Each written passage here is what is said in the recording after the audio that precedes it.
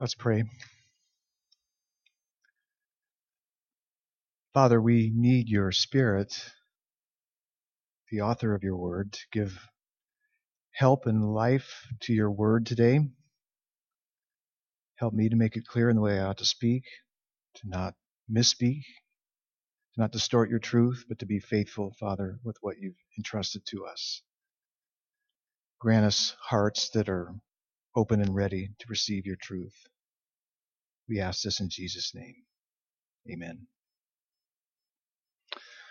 So we're looking at Romans chapter 13, verses 8 to 14. Frank read for us the first several verses. He was too chicken to read the last two verses. So we'll actually cover a couple more verses than he did. But just looking at verse 8, we're just jumping right in. Owe no one anything except to love each other. For the one who loves another has fulfilled the law. Why does he start out with this owing, this debt language about love, about owing to love one another? Well, he just finished talking about taxes. Yeah, in verse 7. In verse 7, what he said was, pay to all what is owed to them, taxes to whom taxes are owed, revenue to whom revenue is owed, respect to whom respect is owed, honor to whom honor is owed, and owe no one anything except to love each other. So thankfully he gets off the subject of taxes and gets onto an easier subject, love, maybe. So when he says, owe no one anything, he isn't saying, don't ever borrow anything. It's not what his point. What he's saying is, don't leave any debts outstanding. Whatever you owe, make sure you repay. Pay what you owe. But whereas some debts you can actually pay off, you can actually pay some debts and be done with them. Hopefully you pay your 2015 taxes and you're done with that.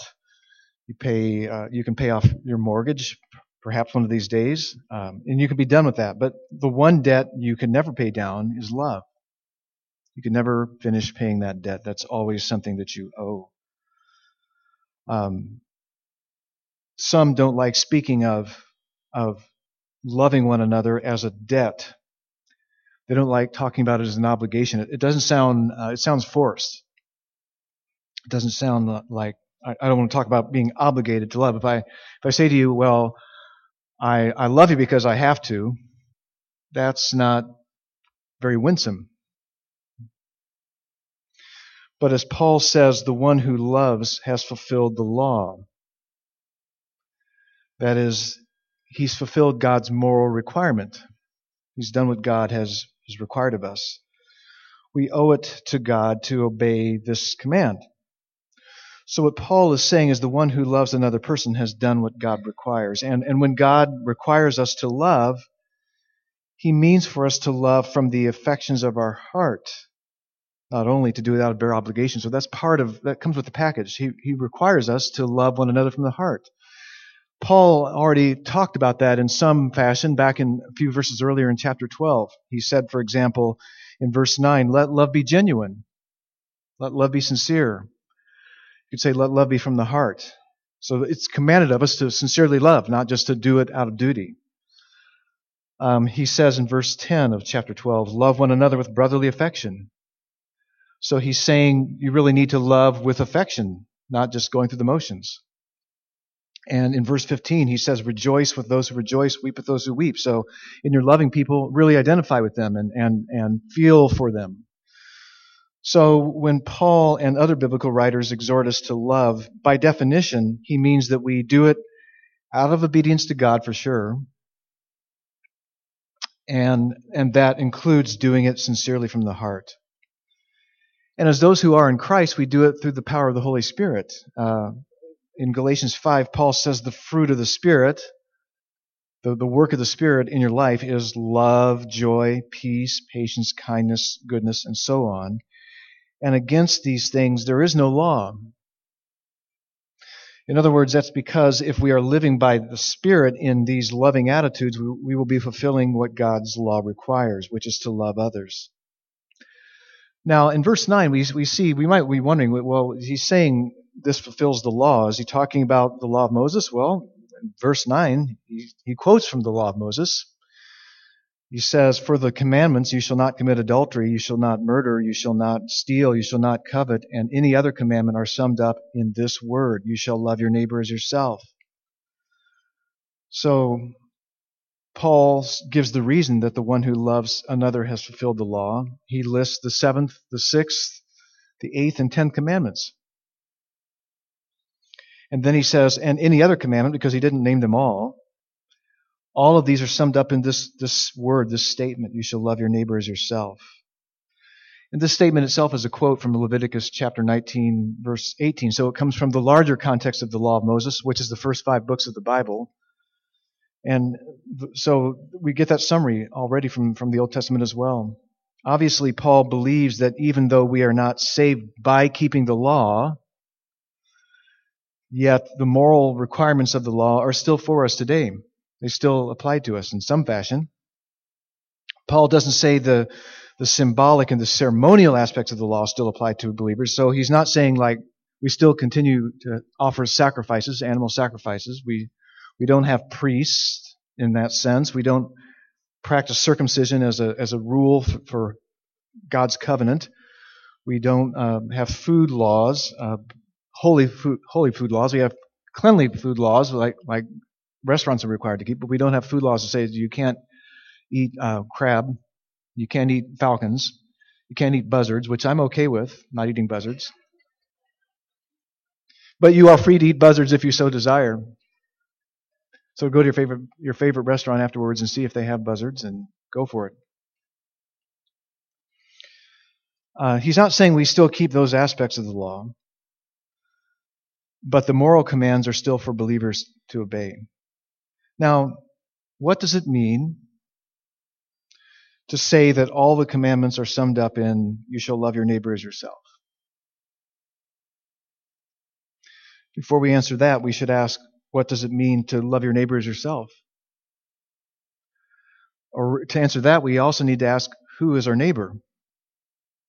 Seems like somebody asked Jesus that one time, and he said, your neighbor is whoever you run into. Your neighbor is not just somebody who lives next door to you. Your neighbor is anybody that you can do good for. So we got that. Your neighbor is anyone you know or who you encounter. What it means to love your neighbor as yourself is just as you love yourself, love your neighbor. Just as you take care of yourself when you're sick, help your neighbor when they're sick. Just as you feed yourself, feed your hungry neighbor. As you seek comfort when you're discouraged and sad, encourage or comfort your neighbor. As you don't want your spouse to be unfaithful to you, your spouse is your neighbor, don't be unfaithful to them. As you don't want people to harm or kill you, normally, don't harm them. So again, what does it mean to say that all the commandments are summed up in, you shall love your neighbor as yourself? Why is that the summary? Well, it means that all of God's commandments are to be done out of love.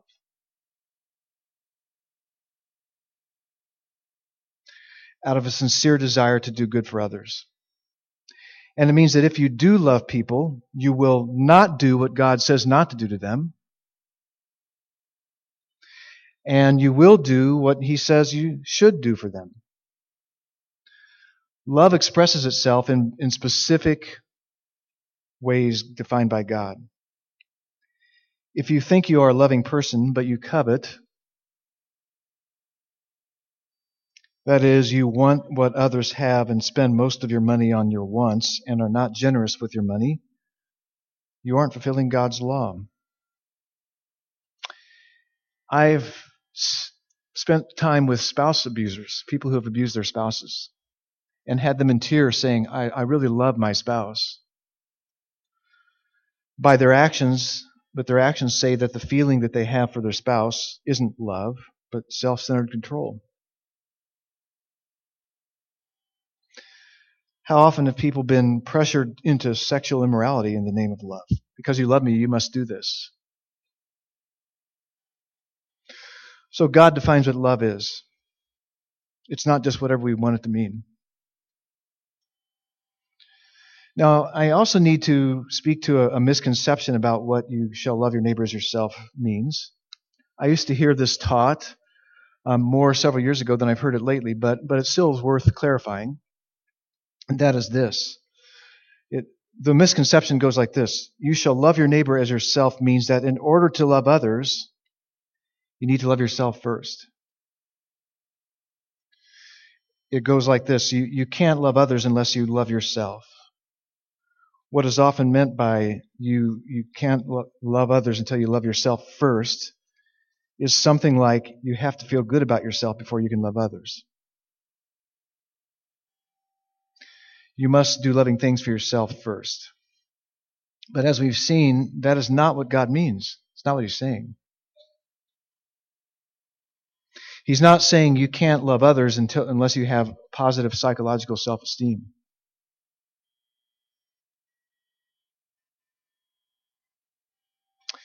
In this way of understanding this verse, God is commanding us to love ourselves. Is that what He's doing? Saying, I command you to love yourself? When God says you shall love your neighbor as yourself, what He's saying is He assumes that you already love yourself. So the verse means what we've been saying it means, that the good that you already do for yourself, do that for others. Just as you naturally seek to meet your own needs, meet the needs of others. In the way that you already care for yourself, you instinctively do that, care for others. We are to have the same loving regard for others that we instinctively have for ourselves. That's what He's saying. He's assuming by the nature of the beast, we already love ourselves. So just love others the way that you love yourself. Now, even people who engage in self-destructive behaviors and attitudes do so because in kind of a twisted, sad way, they feel good about that. They find some kind of satisfaction in these things. And sometimes God's people, while in the midst of feeling bad or suffering, have acted in loving self-sacrifice for others. So some people who felt very bad about their situation and about themselves in some way actually have loved people very well. So it's not saying you can't love others until you love yourself. You love people in the way that you want them to treat you. In verse 10, Paul really wants to be clear, so he sums up his point again. He says, love does no wrong to a neighbor, therefore love is the fulfilling of the law. It's just so simple and so obvious. If you love someone, you will not do wrong to them. It shouldn't be revolutionary.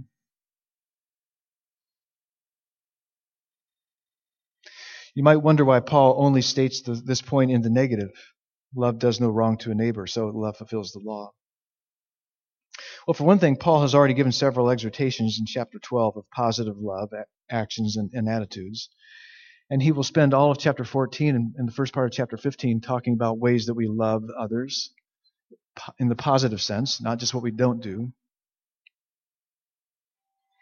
And so it's understood that love does no wrong to a neighbor, and love does what is good and right for a neighbor, are two sides of the same coin.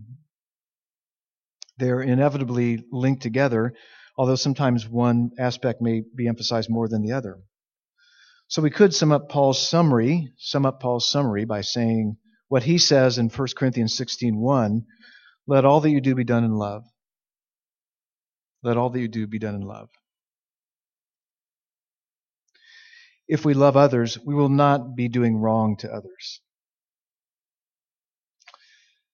And then in verse 11, he changes what he's talking about slightly, but he's still talking about how do we love. And he says, besides this, you know the time. Besides the obligation to love because God's commanded it, in obedience to God's command, you know the time. Or the sense can also be this. It can also be translated this way. And do this, that is, love others as you love yourself, knowing the time. Now, how does the time give further motivation to love? What time is it? Time for you to wake up from sleep. You awake? Don't hear any snoring. For salvation is nearer to us now than when we first believed. In other words, what he's saying is our final and full salvation is nearer us now. Christ's return gets nearer and nearer every day. To wake from sleep is to reject being absorbed into this present night age in which we live. It is to wake up from being conformed to the present time in the ways of this world. Most of us have had the experience of having had a hard time waking up. Might have had that this morning. It's time to get up for work or for an important appointment, and you're groggy and you keep falling back asleep and hitting the alarm and you're dozing back off and you're in danger of being late or missing the appointment. You're not thinking clearly. You're under the influence of sleep and not functioning according to the needs of being awake. So the imagery is pretty transparent that Paul is using it here to say, don't be in a sin stupor. Be alert and awake for Christ's return. It's been 2,000 years since Jesus ascended to the Father. Have all the prior generations been wrong to think he was returning soon? Well, on God's timetable, the next thing to happen is for Jesus to return. I mean, Jesus died and rose again. He sent the Holy Spirit. He commissioned the church to do its work until Jesus comes back. So that's the next thing that we're waiting for. So it's right to be motivated by the possibility that he could return in any generation. Paul is saying that in light of Christ's soon return, we need to come out from under the influence of the world's darkness. And he describes that in verse 12. He says, here's what it looks like. In verse 12, the night is far gone, the day is at hand, so then let us cast off the works of darkness and put on armor of light. For the Christian, the night of this present age is expiring soon. The expiration date is getting nearer and nearer. It's an expiration date that actually means something. It's not like the cereal packages you get to say this expires in such and such a date. The day is at hand. That is, the day of the Lord is at hand. The day of God's judgment of those who reject him and who are indifferent to him.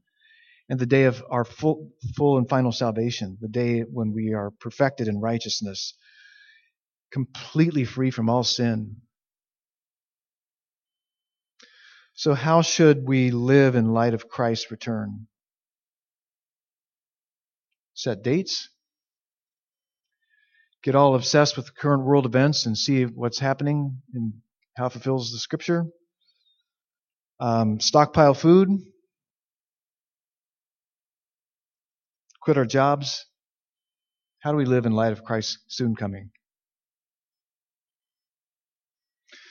Well, he says, therefore, because this day is soon coming, let us throw off works of darkness.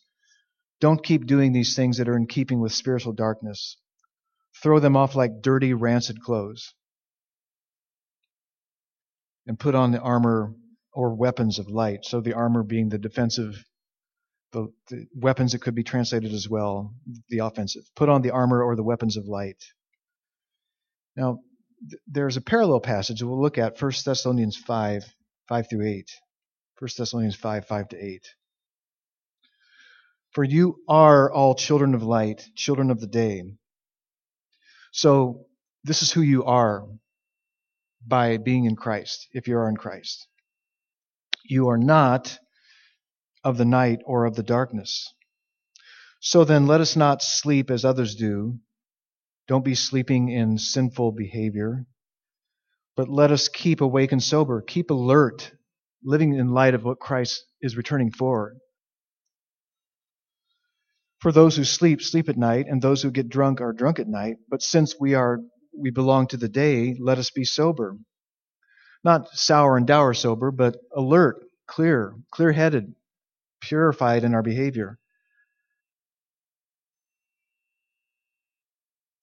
having put on the breastplate of faith and love, and for a helmet the hope of salvation. So the armor we put on to keep living out of our identity as children of light is faith and trust in Christ.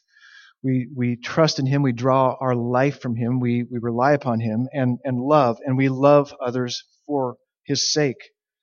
So it's not complicated. It's the armor of faith and of love in Christ. And for head protection, the certain hope of our full and final salvation, so the hope of salvation coming. And I don't have this one on the screen, but it's like also in Ephesians 5, 8 through 9. For at one time you were darkness, but now you are light in the Lord. Walk as children of light. For the fruit of the light is found in all that is good and right and true. So how do we do this? How do we walk as children of light? Paul tells us in verse 13, let us walk properly as in the daytime, not in orgies and drunkenness, not in sexual immorality and sensuality, not in quarreling and jealousy. He's saying, let us conduct ourselves decently as in the light of day, as the light that you are and will be in Christ. Paul lists 3 pairs of activities to not engage in. So don't do these things, he's saying, in order to live decently in the light, properly as in the day. The first in each pair is the visible acted out sin. The second is the more private or inward expression of the sin. Things we shouldn't have to admonish Christians not to do, but evidently we do need to admonish ourselves not to do because we still do these things. So the first thing he says is, don't be involved in orgies and drunkenness. Orgies can be translated wild parties. This is really common in the Roman Empire. Drunkenness and wild parties went together, somewhat like our college campuses, toga parties. So don't carouse, don't go to wild drinking parties, and don't get drunk. Drinking's not wrong, but clearly drunkenness it makes you morally sleepy, in a stupor. So much damage is done by people who get drunk. Terrible damage. Terrible damage in families, car accidents, and moral craziness. In addition, he says, don't be involved in immorality and sensuality. Immorality means don't be involved in any sex outside of male-female marriage. Don't be involved in any sex outside of male-female marriage. In our culture today, that sounds like, what are you talking about? That's weird.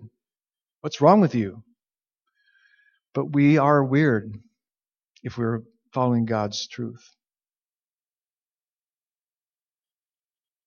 Sensuality includes all that immorality does in terms of the word, and it emphasizes sexually immoral filthiness and perversion. So today we would say don't have any sex outside of male-female marriage, and don't view porn in any form. Stop excusing it. Don't you know? Are you aware at how porn fuels the sex trafficking industry? Don't be involved in it. It's not innocent, harmless fun.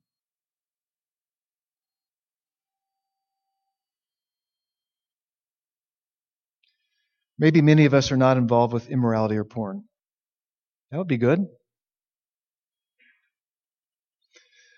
But how are we doing with Jesus' teaching that if you even look at someone who is not your spouse with lustful intent, you've already committed adultery with them in your heart? You say, well, Pastor, that's pretty hard. I mean, that's come on, really. Well, you need to talk to Jesus about it because it's his rule.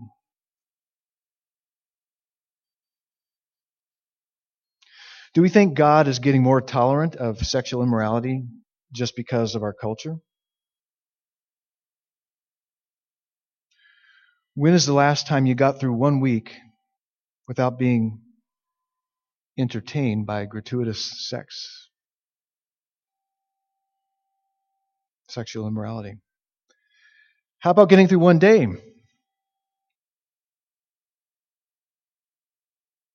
without passive consumption of it? I wonder how many of us have hearts sensitive enough with a biblical sex ethic to recognize how much immorality we consume.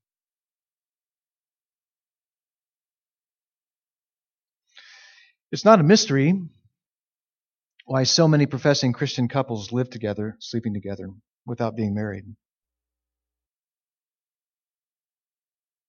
It's not a mystery why just in the course of a few years, homosexuality is considered absolutely normal and legitimate.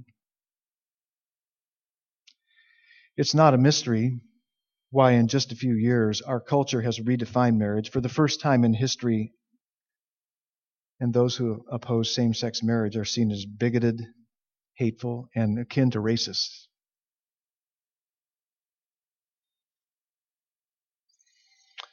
Enough on that? For those of you who don't think you have problems with drunkenness and immorality, and are glad that you're not like those who do, Paul tells us not to live in quarreling and jealousy. Whew, that's easier subject to deal with, right? But he is counting quarreling, verbally fighting, arguing, or speaking badly to or about one another to be just as bad as wild partying, orgies, and drunkenness, and bad as sexual immorality and sensuality. It's just as bad. It's not like a kinder, gentler form of sin. So is jealousy and envy, which is behind much quarreling. As Paul said back in 12:18 of Romans, if possible, so far as it depends upon you, live peaceably with all. In 14:19, he'll say, let us pursue what makes for peace and mutual upbuilding. Keep in mind, Paul hasn't left the theme of loving our neighbor as ourselves behind. If we love others, we won't harbor jealousy or envy toward them. We won't wrong them by tearing them down or tearing them apart verbally, since love does no wrong to a neighbor. We will not justify being hostile and bitter toward them, being irreconcilable toward them. We won't justify being in cold wars with them or putting a negative spin on everything they do and say.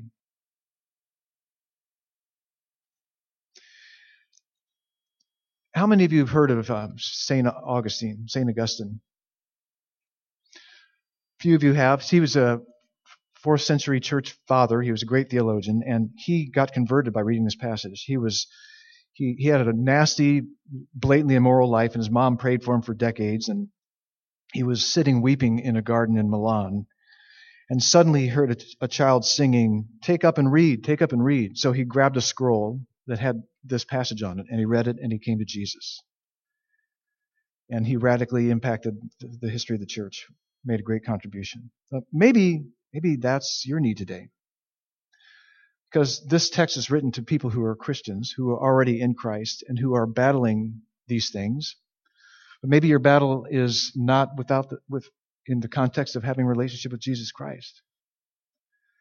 It would be a great day for you to come to receive Jesus, just to cry out to Him and ask Him to forgive your sins, to give you a new life, new heart, to save you, to ensure that your sin battles are in Him and not against Him, and that He will surely save you and rescue you when He returns.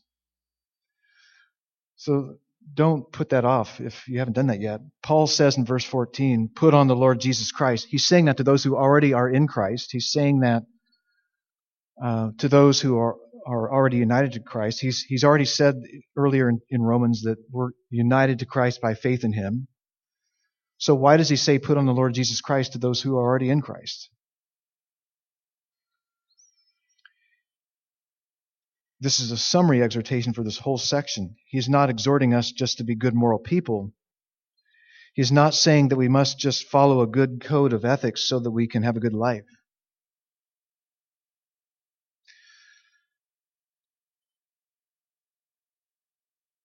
He is saying we must resolve to live out of who we are in Christ.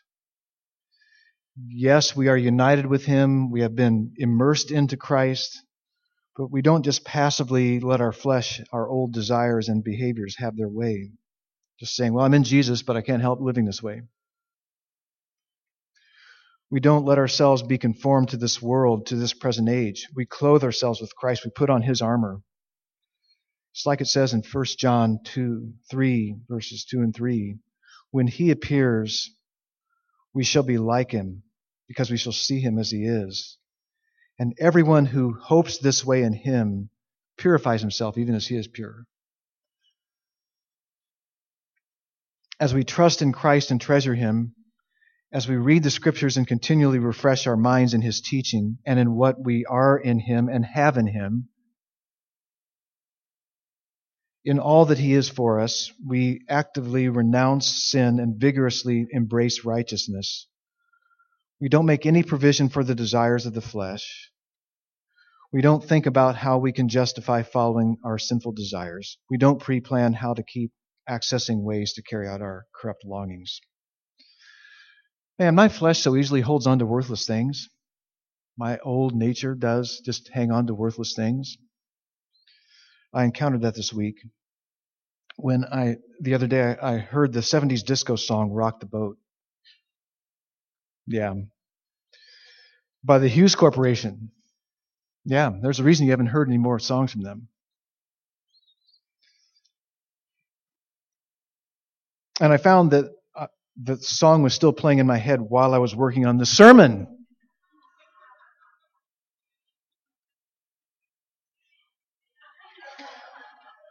I don't want to inflict that upon you.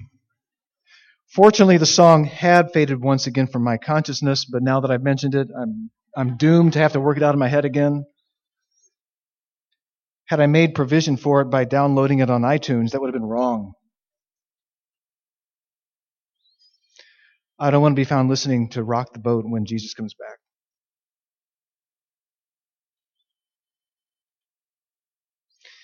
If you didn't know how important it is to pray for your pastors as they prepare for their messages, now you know how desperately we need your prayers.